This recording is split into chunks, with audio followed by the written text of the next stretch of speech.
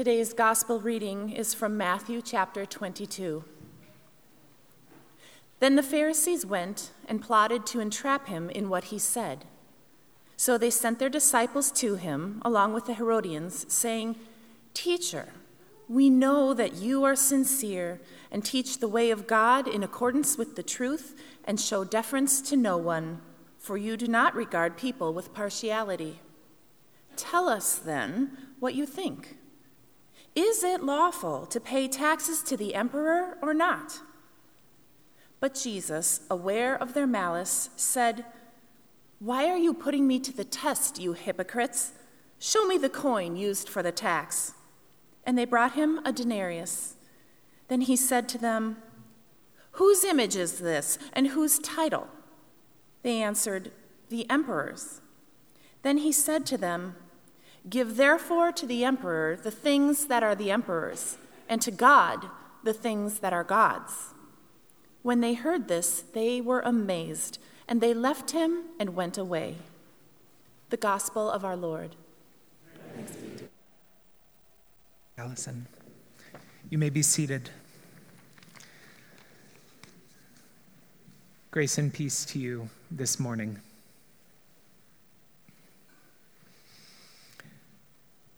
When I think about our church and what we do here, my greatest hope is that this is a place where, more than any other place in the world, we can come and name life as it is honestly, knowing God meets us in our joys and in our pains, and then, by God's grace, a place where we can imagine the world differently, where we can join God in dreaming a new world into being.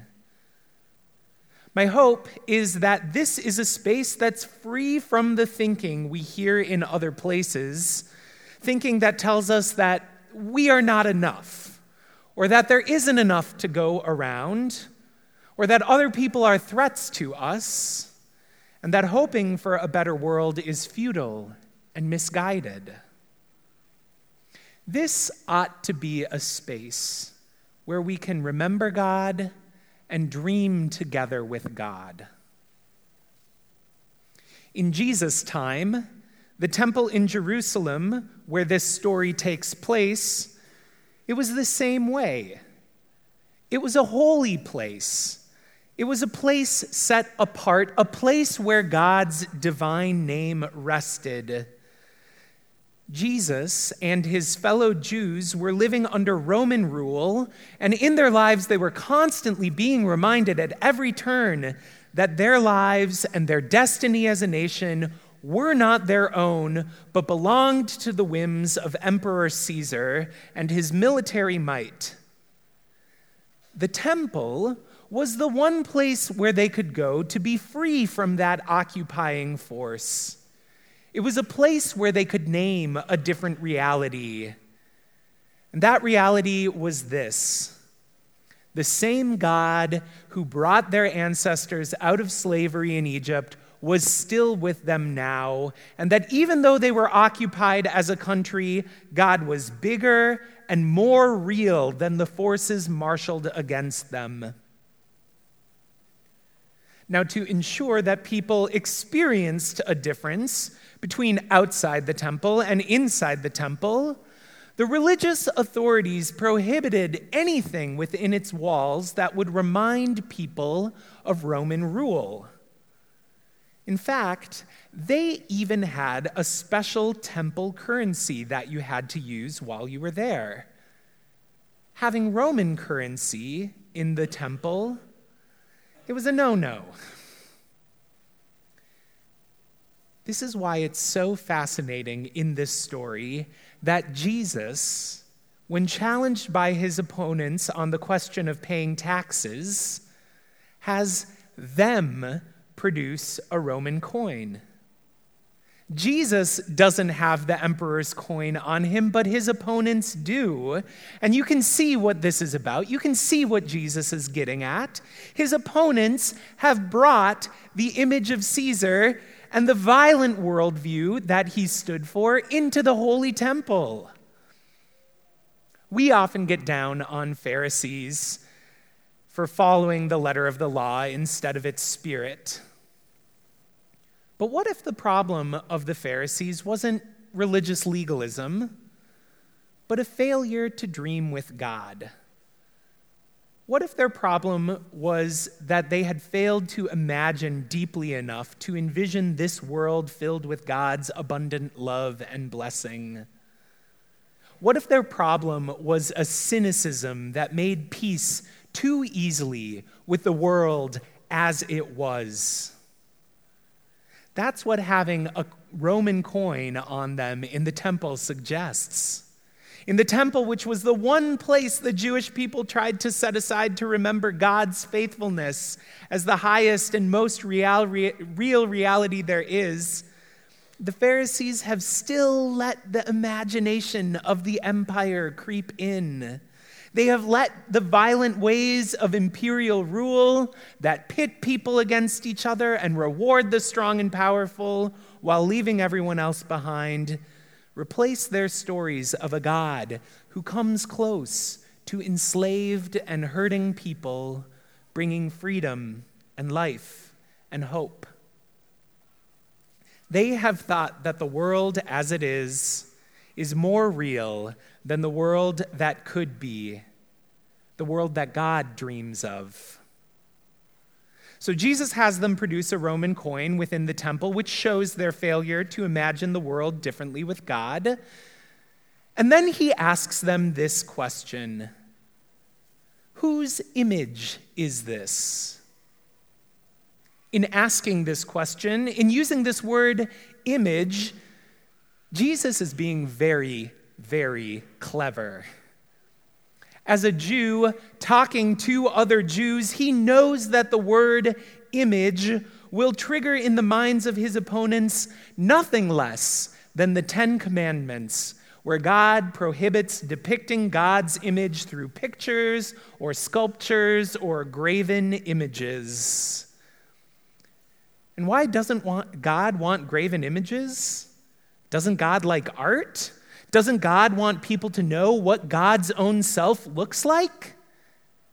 Jesus knows his opponents know this answer as well, because as good Jews, they've all read Genesis 1, where God says that God's image is inscribed not on coins, but on all humans who have ever lived. God's image is humanity. How wild is that? If I want to know what God looks like, I look to you. If I want to know what God sounds like, I listen to you.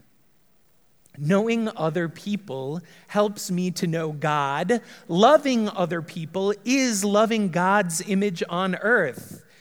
And just by using that word, image, Jesus is reminding his opponents that they are beloved of God and that their lives, all lives, are holy.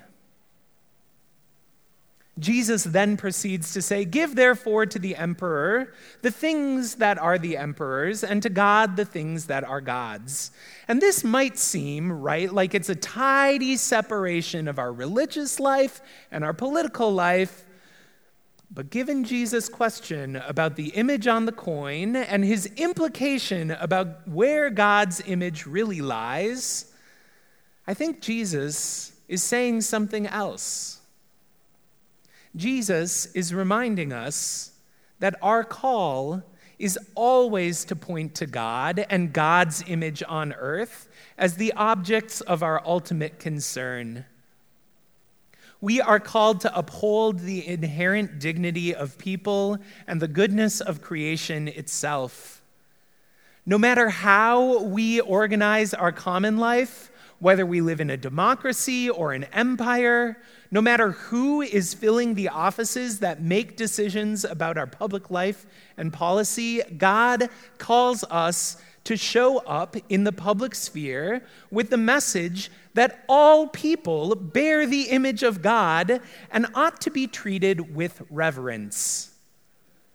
What we give to the emperor or to any ruling authorities is not so much taxes or obedience to laws, but the reminder that each human life has value to God and that God longs for each life to flourish. Many of you did this past week. You showed up at Plymouth City Hall and said, people in our community are hurting. They can't afford housing here. These people are sacred to God. And when we leave them to their own suffering, we are denying that they bear God's image. But we have an opportunity to honor God's image in them by building affordable housing. That's what giving to the emperor looks like.